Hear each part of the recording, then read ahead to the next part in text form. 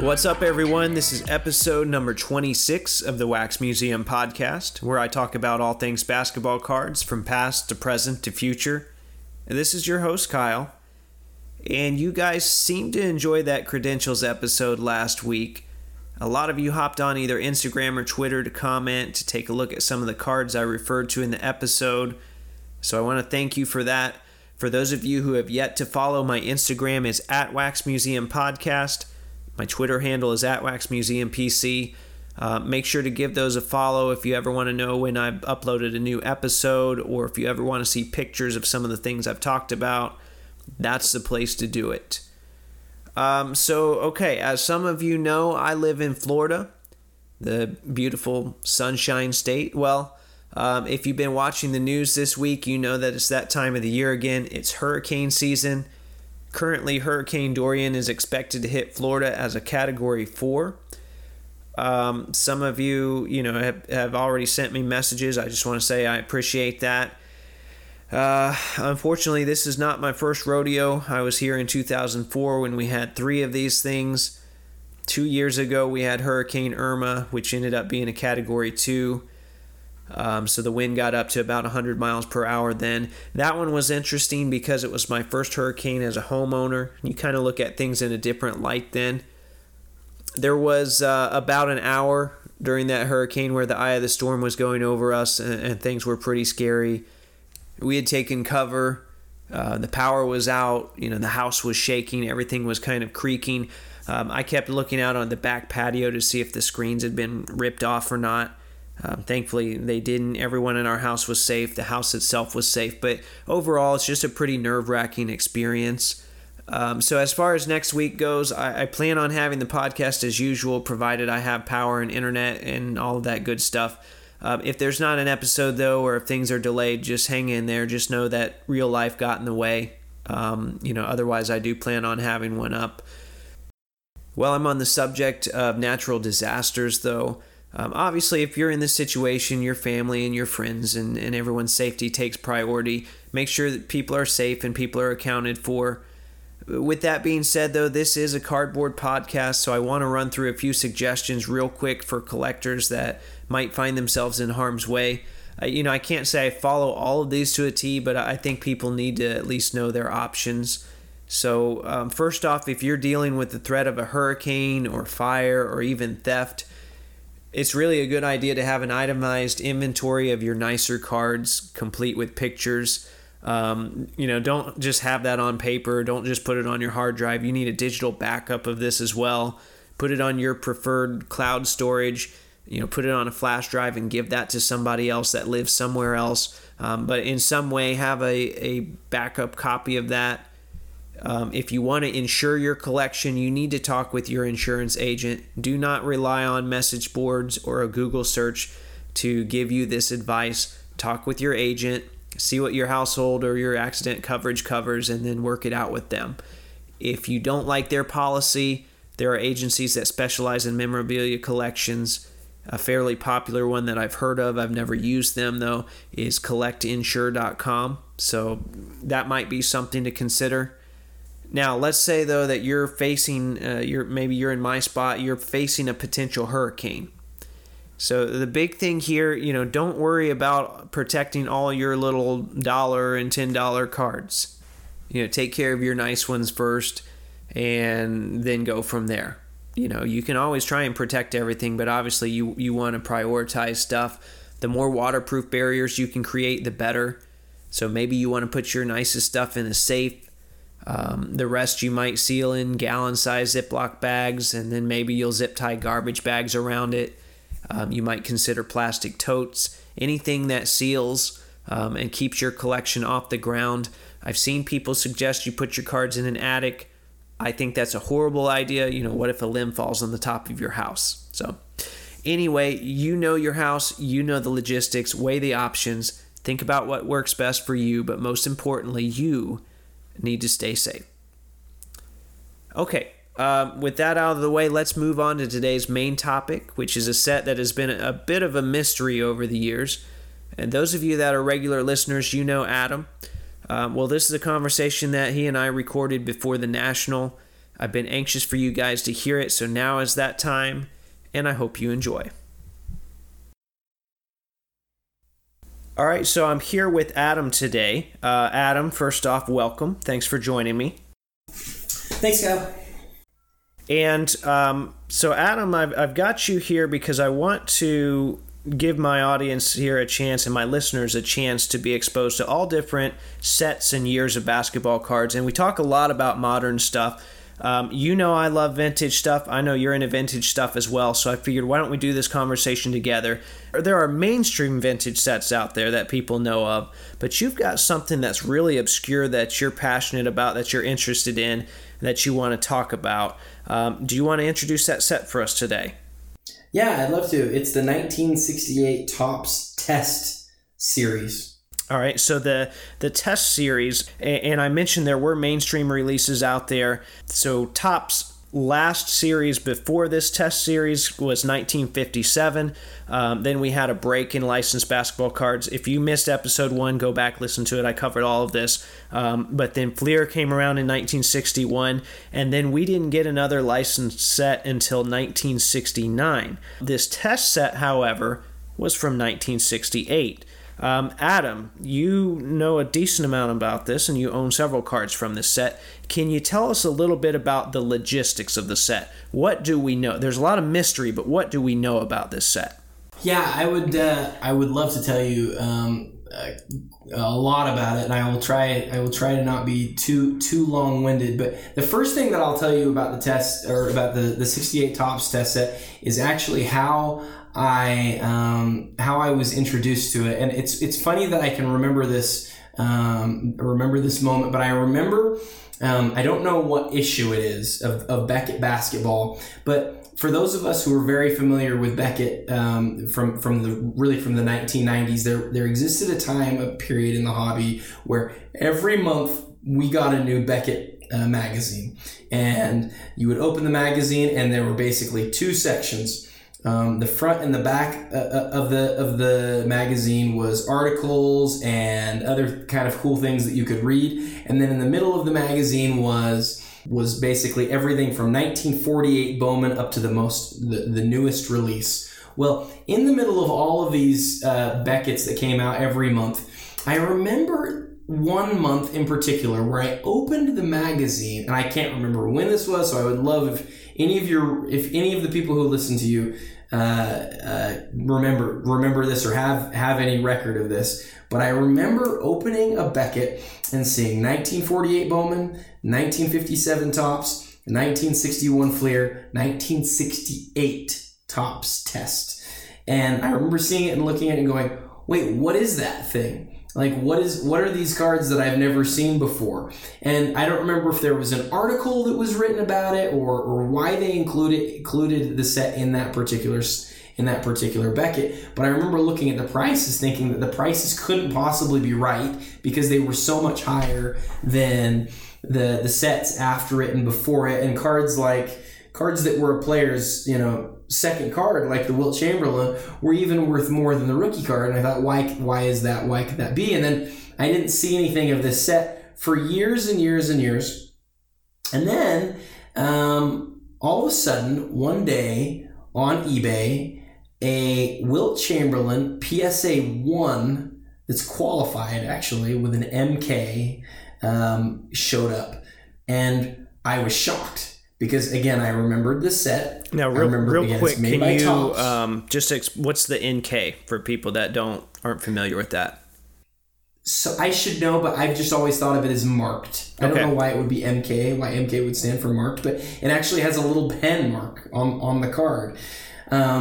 And so I saw it there and I thought, is this what I think it is? This is that set that I remember from when I was young. And I had seen, things on it through the years. Every once in a while you'd see one come up for auction and you'd hear something about it. So I did some cursory studying on the set. Like I said, I knew about it. I was interested in acquiring a card from it. I didn't ever anticipate it would be a Wilt Chamberlain. I didn't anticipate it would be a 1 either. But I did that little bit of research, and after about 5 minutes of remembering things that I already knew and putting it all together, I thought, I've got to buy this. And so I paid what I needed to be able to acquire the card.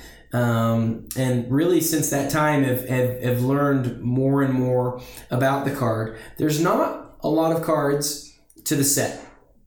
I believe it's 22 cards total are in the set. The fronts are very basic. They're actually black and white. The image will remind vintage fans of 71 Topps because the font on the bottom and the picture and everything looks similar to how you would anticipate, or how the 71 Topps cards look.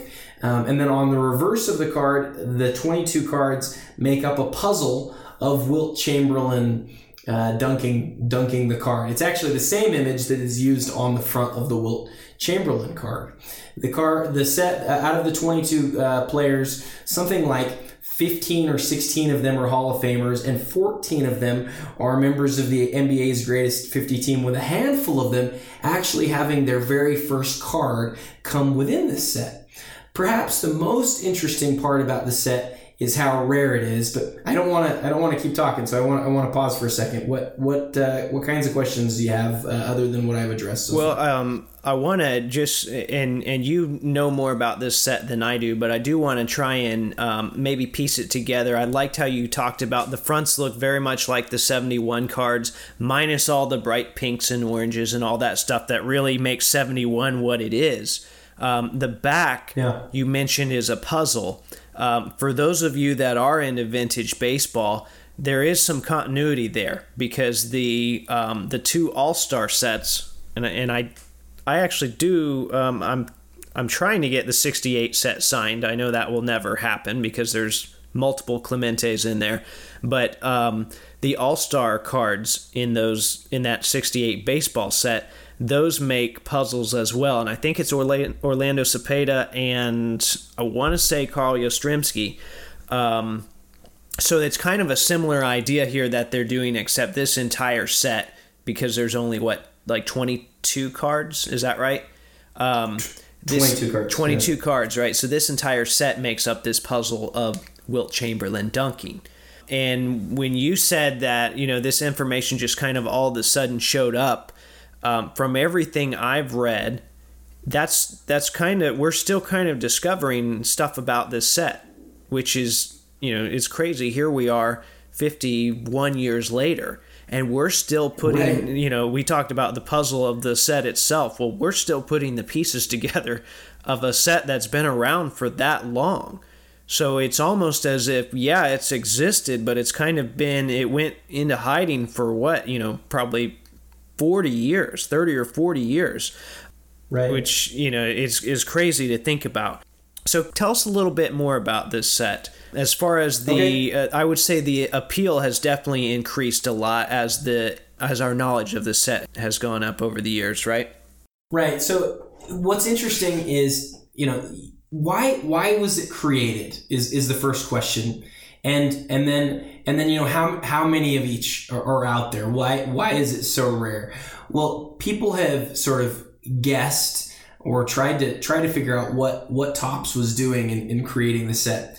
So what people have guessed is that Topps was looking for like you pointed out, for the first time since 1957, it may be creating a new basketball set. Well, They to do that, one thing that they might have needed to do was to get buy-off from the NBA for licensing purposes, and it's been sort of reported that whenever Topps would be requesting licensing, what they would do is they would create a set and then send it to, whether it be the MLB or NFL or NBA, send it to them for licensing purposes. So what is believed is that in 1967, we can talk about why it's actually 1967 Topps test instead of 1968 in a minute. But in 1967, the company created this test set for licensing purposes. And let's define what a test set is real quick.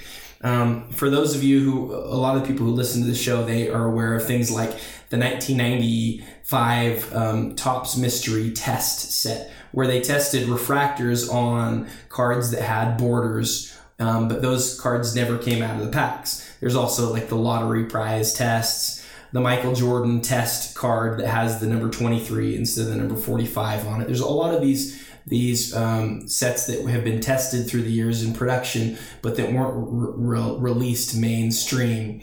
And so that's what we believe that they were doing in 1967. The reason that we know that it's 1967 is there are actually several cards in the set that have indicators of this. The most key example of this is that Wilt Chamberlain is in his Philadelphia 76er uniform. By the way, this is the only original Wilt Chamberlain Philadelphia 76er card. There are only, I think, 14 of them known to exist in the world, and this is, the Philadelphia 76ers team was, with Wilt, was regarded as perhaps the greatest team of all time. He only has 14 cards in a Philadelphia 76er uniform, and so that's the reason that we know that it was 67-68 rather than 68-69 is by 68-69 he actually had made his way to the Lakers. There's a couple of other cards like that in the set where guys had moved teams, or in the case of the Hawks, they had moved from, I believe they moved from St. Louis to Atlanta by that point, but the cards are still referenced as St. Louis Hawks cards. So for all these reasons, we know that the card was actually created in 67. The other detail that I'll provide there, sorry I'm jumping around a little bit, but there was a pack that was discovered, a single unopened test pack that was provided in a white envelope that had been sealed and was authorized or authenticated by the largest pack authenticators to be legit, and it had a date on the back of it that it had been delivered, and the date was March of 1968, which would represent that it was part of the 67-68 set. So when Beckett originally identified these cards as 68-69 Topps test set, it seems that they were wrong. It should be called the 67-68 Topps test set. But it seems like kind of Beckett set the trend anyway, right? Because PSA has that on their slab as well, and everyone's just kind of ran with that. And that's kind of that's kind of the way, from the reading I've done on this set, that's kind of the way that's worked. And it's interesting to see, you mentioned the pack, but to see the progression of discovery and information that we have. Because, for instance, I saw a message board thread, I think it was on Collector's Universe from 2006. Somebody was asking about the set. They estimated, there's probably a dozen for each player. And at one point, people weren't sure if, I think, cards 1 and 4 existed, one of them being Wilt. Well, later on, so many of these Wilts, I think there were 12 or 13 that had been graded, so now that number has changed a little bit. Well, 2011, there's an article that says, we don't have any packs that say test on them.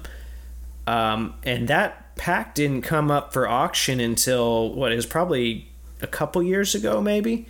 Yeah, I think it was, I have to look, but I think it might have even been 2018. It was either 2017 or 2018, though. Right, so we... here we were piecing together, you went almost a decade between that article saying there were no packs and then the actual discovery of a pack, because a lot of these, it seemed like, and you can, I don't want to, hopefully I'm not stepping on anything that you were going to say here, but it was Topps employees or families of Topps employees that kept finding these things, and they're not surfacing really anywhere else. So the discovery of a pack for the history of this set was really groundbreaking. Right. It's my belief that what's happened here is Topps created this test set like we explained for the purposes of marketing it. They even created a test pack that they wanted to show, what they wanted to show the NBA. Look, this is what this will look like. And then at some point this set got scrapped, right? They decided we're not going to do this. Well, those cards weren't destroyed. as has unfortunately has been the case for many of Topps' sets. We've seen them let things get out of the factory that were supposed to have serial numbers on them, but weren't, and then were later serial numbered. I think that's the same sort of thing that happened here, where they had a set that wasn't supposed to ever get out, but then it did. And what's funny is that might have gotten out via a single person or via a couple of people. Maybe, like you say, maybe some of the families were given these cards as sort of gifts or whatever. But I think really, like, we don't know exactly how it got out, but that's how they got out. They certainly didn't get out via a normal release. There weren't packs or boxes of these that you could buy at your neighborhood convenience store. That's not what happened here. What happened is they created a test set, and then things for whatever reason didn't come to fruition on it. And so it left us with, I believe probably there was only the one single test pack that was created. The interesting fact about this, I don't know if you read about this, but the owner of that original test pack opened it. Did you know that? I think you and I have talked about it, but I didn't know about that separately. Okay. Yeah, so he, I got in contact with him. He pulled, if I remember right, there were 3 cards in the pack, and one of them was Bill Russell, which he sold. I never had a chance at that one. I would have loved a chance at the Bill Russell, because that is just a beautiful card. It's a posed card with his arm extended as he's dribbling, and it shows you really Russell's length in the picture. He pulled that. He pulled a Jerry Lucas that I tried to get from him, and I can't remember what the third card was off the top of my head. He's been trying to sell the envelope with the logo that's been affixed to the front, which again is what Topps did with their test packs. It's very rough looking. Well, this is what their test packs look like. So for marketing purposes, it wasn't, hey, we're going to create the wax, we're going to create they didn't go through all that. They said, imagine that this is what it looks like. And so they would take, as far as I understand, an image of what the front of the pack would probably look like. And I can see, I've looked it up online here. It's the white envelope says basketball booklet in every pack, how to play better basketball with one stick of bubble gum. And that one pack the test pack didn't actually contain a booklet. It just contained the 3 cards. And so once he opened that, it looks like he bought the pack for a little bit over $16,000, $16,700. And then he opened it, but he pulled the Russell and got the other 2 cards. And what a rush to open that. I mean, how would it have been for him to open it and get 3 blank pieces of cardstock? It could have been really a tragedy. But or had they actually inserted the gum just to get a bunch of wax stained cards? I wonder if they did. If they did do that, but he opened that pack, and so that's no longer in existence. Wow, it takes guts to do that. It sure does. The other thing that I'll tell you, so this is the other piece that I wanted to make sure that I mentioned in this episode that I think is fascinating. So that original article, I think you actually referenced it. It's on like the PSA website. Yep. It's a really detailed article. It shows an image of each of the 22 cards, and it provides a ton of background. It's one of the better articles that I found out there on it, on the set. So one of the things that's referenced in that article, so it's from 2011. One of the things that's referenced is the total population graded by PSA to date. And the number is 167.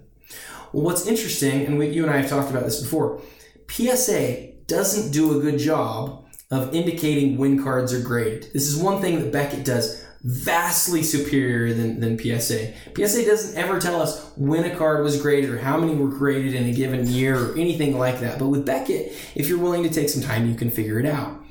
The great thing about this article is it gives us a point in time where we knew how many had been graded. So 8 years ago, as of August 24th, 2011, 8 years ago, 167 cards had been graded. Today, 182 cards have been graded. That's for the whole set. That's not just the Wilt Chamberlain. So what that means is that in the last 8 years, a good percentage of PSA's history, only 15 of these cards have been graded. That is amazing. And that's after the knowledge and the exposure of the set really started to snowball. Exactly. We're not talking about, there's no card, and I don't want to get into pumping these cards. There's no card in this set that's worth less than several $100s. These cards are all being graded, even the PSA 1 Wilt Chamberlain, right? All of these cards are being graded, and in the course of 8 years, less than 2 original 68 Topps test cards are being graded each year. And to me, that is the indicator of how incredibly rare the set is. And frankly, that is why I love the set. Current cards, I know some of the things that you collect, Kyle. Mm-hmm. You collect some of the rarest patches that are in existence. Finals patches that are numbered to 1, that are numbered to 10, that are numbered to 15. And part of the reason that that's fun is that the chase for something that is truly rare is fun. 60s baseball cards are incredibly valuable, but the only thing that can make them rare is when they're in mint or perfect condition, right? The same can be said for any of the vintage cards that we all know and love. I myself have a vintage Chamberlain collection that is mostly in mint 9 PSA condition, and that's a fun chase for me. But the 1968 Topps set is the very rare instance where a major manufacturer, Topps, the major manufacturer, produced a quantity of cards so low that regardless of grade, you can't find them. And that Chamberlain that I bought was the only one that I have ever seen sell from anything but a major auction house. And the major auction houses, I can't find any that have sold really in the last decade. There was a complete set that sold back in, I think it was 2010. But outside of that one sell with the Chamberlain and maybe a couple others where they were complete sets, you cannot find the high-end cards from this set ever being sold because they just don't exist. They're not out there. They're not out there trading hands to be sold. Well, and we can laugh a little bit at, not every card's a Wilt in there. And we can say, yeah, every card is an all-star player. So everyone in the set has been an all-star or was an all-star at that time. There are some Odie Smiths out there. There are some Jim Kings. But people are lining up for those. And Adam, did you just take a shot? Did you just take a shot at Jim King? So Jim King, How dare you? I think Jim King averaged 16 points per game twice in his career. Baller. I think that because I looked those stats up today because I know that Adam owns one, but so I don't want to steal all of your. But he was an all-star, so I wanted to kind of put him on the status that he deserves. So speaking of such, then which ones do you own, and how have you been able to track them down, if you don't mind me asking? Okay, so I'm super glad that you asked that question. I'll be very straight up. I didn't have a passion for the set until I got the Chamberlain. Once I got the Chamberlain and I read up on it, even I had the cursory knowledge, but after understanding more about the set, it's the perfect thing for me to chase because I want to have something really cool that's rare and something that's old to chase. And so I thought that this will be great to go after. And I just counted down the days until I got the Chamberlain in the mail. And I remember I was sitting right where I'm sitting now when I opened that one. That was one of the best mail days I've ever had. It might be the best mail day that I ever had, and it's by far not the most expensive card that I purchased, but it's one card in my collection, one of a few that I just know is impossible to ever replace. So that one was simply by searching Wilt on eBay. I happened to search it at the right time. I bought it less than a half an hour later. I spent a large amount of money on it. But the other one that I found, this one is one of my very favorite card stories that I have. So can I tell it? Do we have a couple minutes for me to tell you the story? I will always make time for a Jim King card story.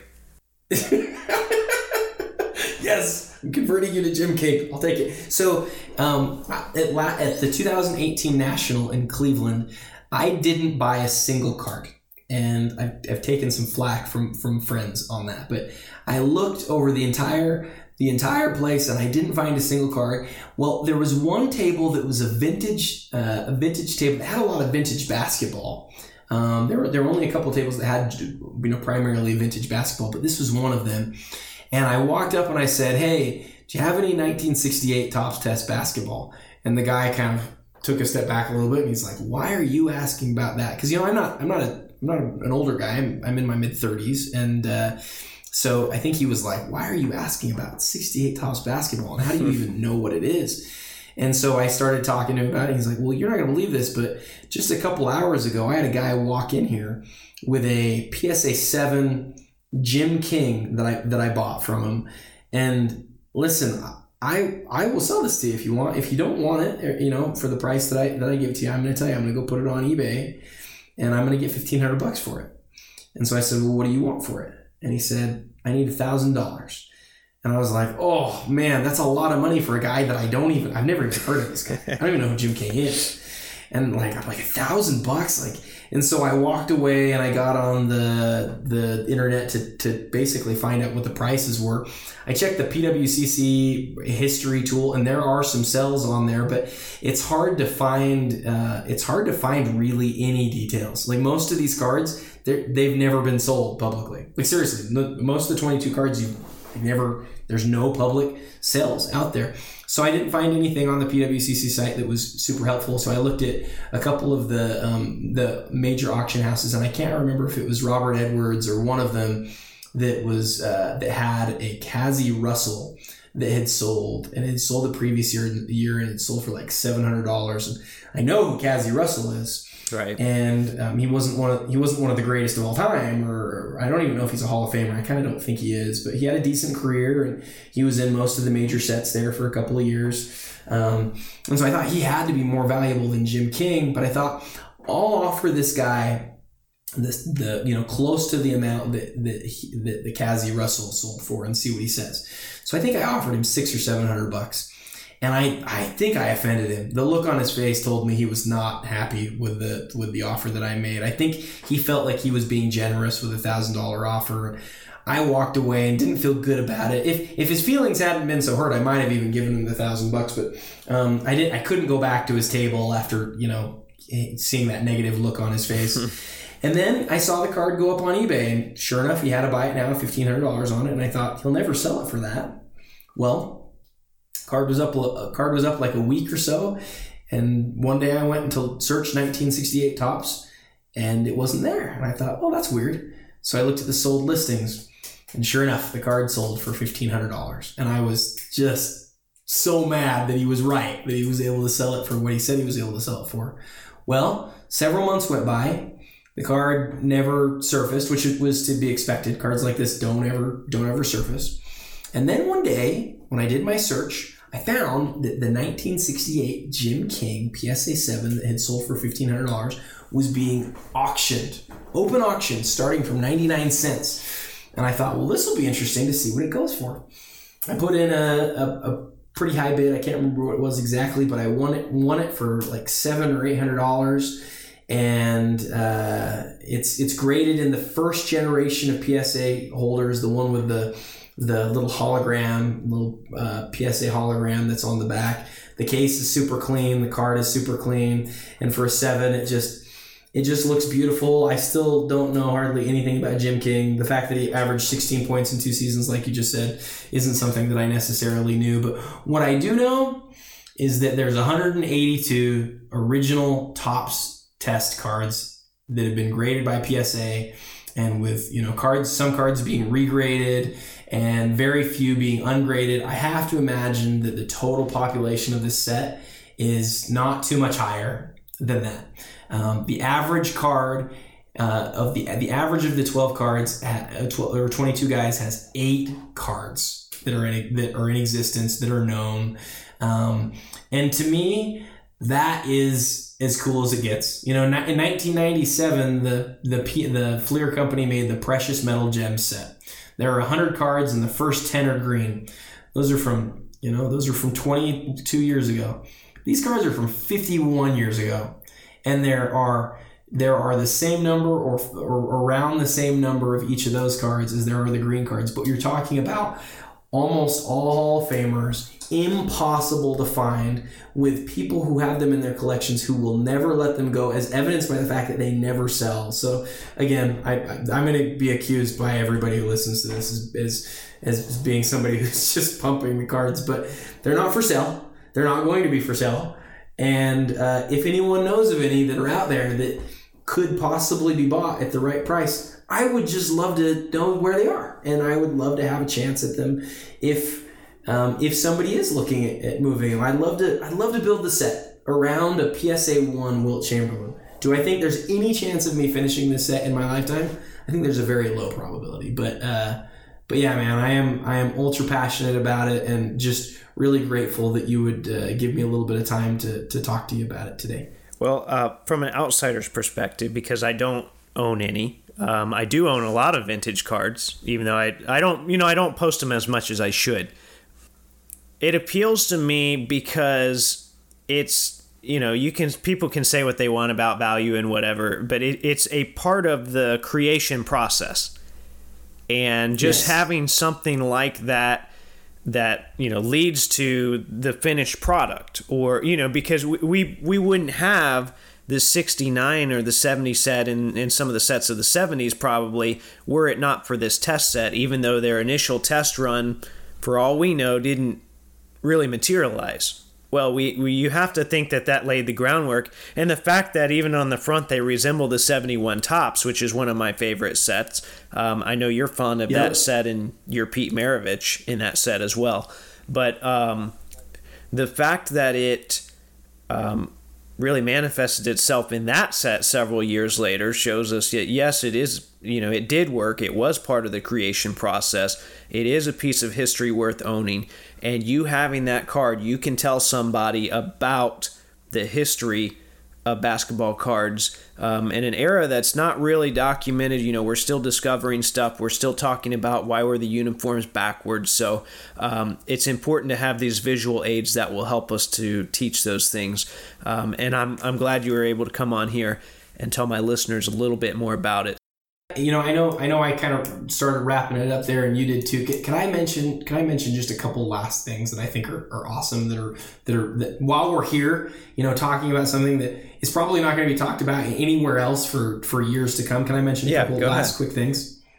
So the first thing is this. I just want to highlight, I kind of alluded to it earlier, but just think about this for a second, okay? Wilt Chamberlain played from the early 60s into the mid-70s. He was on one team that was considered maybe the greatest team of all time, in the Philadelphia 76ers, that was able to beat those great Boston Celtics, those Celtics teams that won 11 championships. One team was able to beat them. It was the Philadelphia 76ers, led by Wilt Chamberlain. He has one card that was originally in a Philadelphia 76er uniform. There are 14 of them known to exist. I just, that story to me is just one that hasn't been told. That's an amazing thing that exists. And again, it's awesome. It's awesome to own one. The thing about it, I'm super proud of it. It's a 1. And this is the other thing that I wanted to point out about the set. Most of the cards in the set, as I look at the PSA report right now, like I said, 182 total cards. There's 0 10s. There's 4 9s, with 3 of them being qualifiers. There's 63 8s, with 34 of those being qualified. There's 65 7s, with 2 of them being qualified. There's 32 6s, with 3 of them being qualified. 12 5s, 3 4s, 1 3, 0 2s, 0 1.5s. And then there's 1 1. Right. So I don't know what happened to mine. I asked the owner about it. He told me where he acquired it, which was a card show a long time ago. And he's the one who specifically actually got it graded. He actually bought that one and an 8. I believe it was a qualified 8 at the same time, and he actually kind of forgot about this one that he had. Moved his higher end one a long time ago, but finally got this one graded, and I was grateful that he moved it to me. But what story does this card have to tell? It's a 1. It's qualified. Like, do you ever look at your cards? I bet you, of all people, when you look at your 72 set, right? And you look at some of those cards that are autographed, and some of them are, like my Chamberlain, are more well-loved than others. To think about where the card actually came from and how it got to be here in your collection is just, it's an awesome thing to sort of consider. I wish we could figure out the answers to those things sometimes, but that's one of the things that I love about mine is I just don't know where it's been, and I just wish I could kind of see the stories of where it came from and how it got to be where it is today. All right, well, and that's why it's important that we document these things, we talk about them, we podcast about them, and hopefully we pass them on to future generations. All right, so Adam, thanks once again, and I'll be catching up with you soon. Thanks, man. All right, there you have it. That was our conversation about the 1968 Topps test set. An interesting little side note, since that episode was recorded, Robert Edwards Auctions had a Zelmo Beatty from this set for sale, and that card ended for $1,140. And this was a raw copy. One of the corners was a little bit dinged, but $1,140. I thought that was pretty incredible. It was cool to see another one of these surface right after we had talked about them. So I hope you enjoyed that conversation. I will do my best to post pictures from this set this week on my Instagram, which is @WaxMuseumPodcast. And maybe I can convince Adam to show off his Wilt and his Jim King as well. So I don't think I'm going to have to beg him too much. In the meantime, if you like the content I'm providing, please subscribe, rate, and review on iTunes or Google Play. Hit up the Podbean site for a link to the merch store. Tag Taco Bell and let them know they can pay me in burritos. And until next time, this is the Wax Museum Podcast.